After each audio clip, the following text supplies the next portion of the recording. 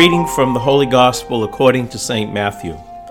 Jesus said to his disciples, "Take care to perform righteous deeds in order that people may see them. Otherwise you will have no recompense from your heavenly Father. When you give alms, do not blow a trumpet before you, as the hypocrites do in the synagogues and in the streets to win the praise of others. Amen, I say to you, they have received their reward.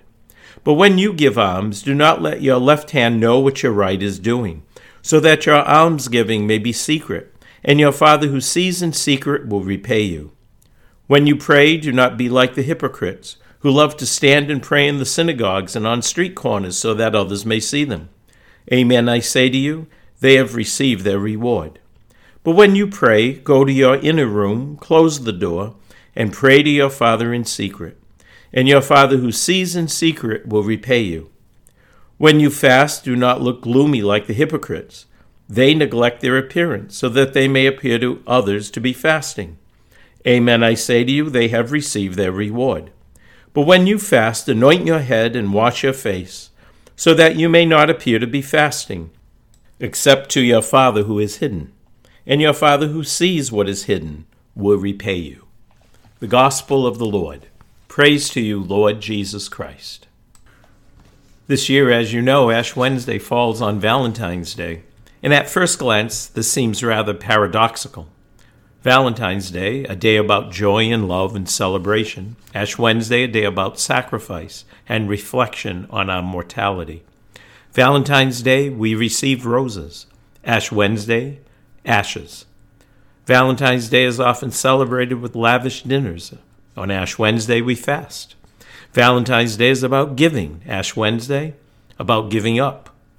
There are no Ash Wednesday cards or Ash Wednesday dances. They seem polar opposites, or are they?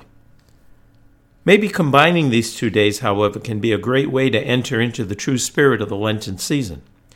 For the acts of sacrifice we offer today and pledge to offer throughout the Lenten season, if done in the right spirit, are really acts of love. Our imperfect small gestures of self-giving to the one who loved us so much that he was willing to die for us so that we could live.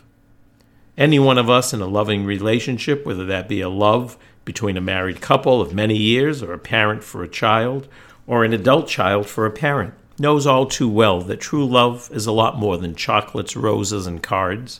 No, true love is sacrificial, a giving of self for the other. And that is what we are called to remember each time we come together, especially when we gather for Mass.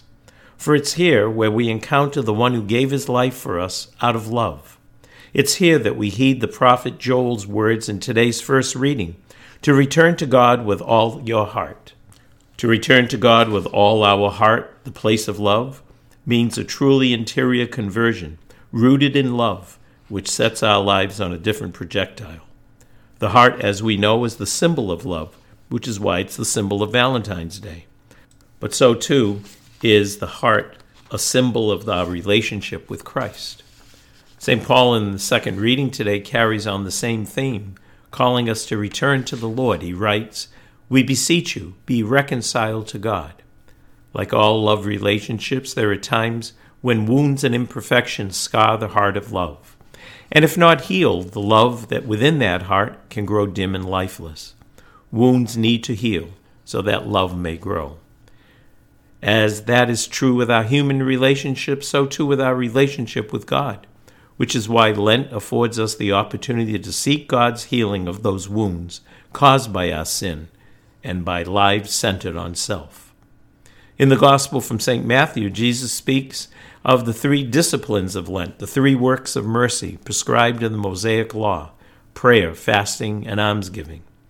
But he reminds us that these acts are empty unless they flow from the heart, from the place of love. Only then are these Lenten practices fruitful. Lent is a time to examine the patterns of our lives, to reflect on how important it is my relationship with Christ. Where does it fit into my life pattern, my life choices, my life dreams and goals? It is a time to breathe new life into our relationship with Christ, to place him again in the center of our lives by acknowledging where we have fallen short and opening ourselves once again to the love he freely offers each one of us. Someone suggested that maybe today, when we place the ashes on the foreheads of people, that we make it in the shape of a heart. Well, I don't think so. But we have a better symbol we can use, and that's the cross, the sign of perfect love, freely offered for you and me.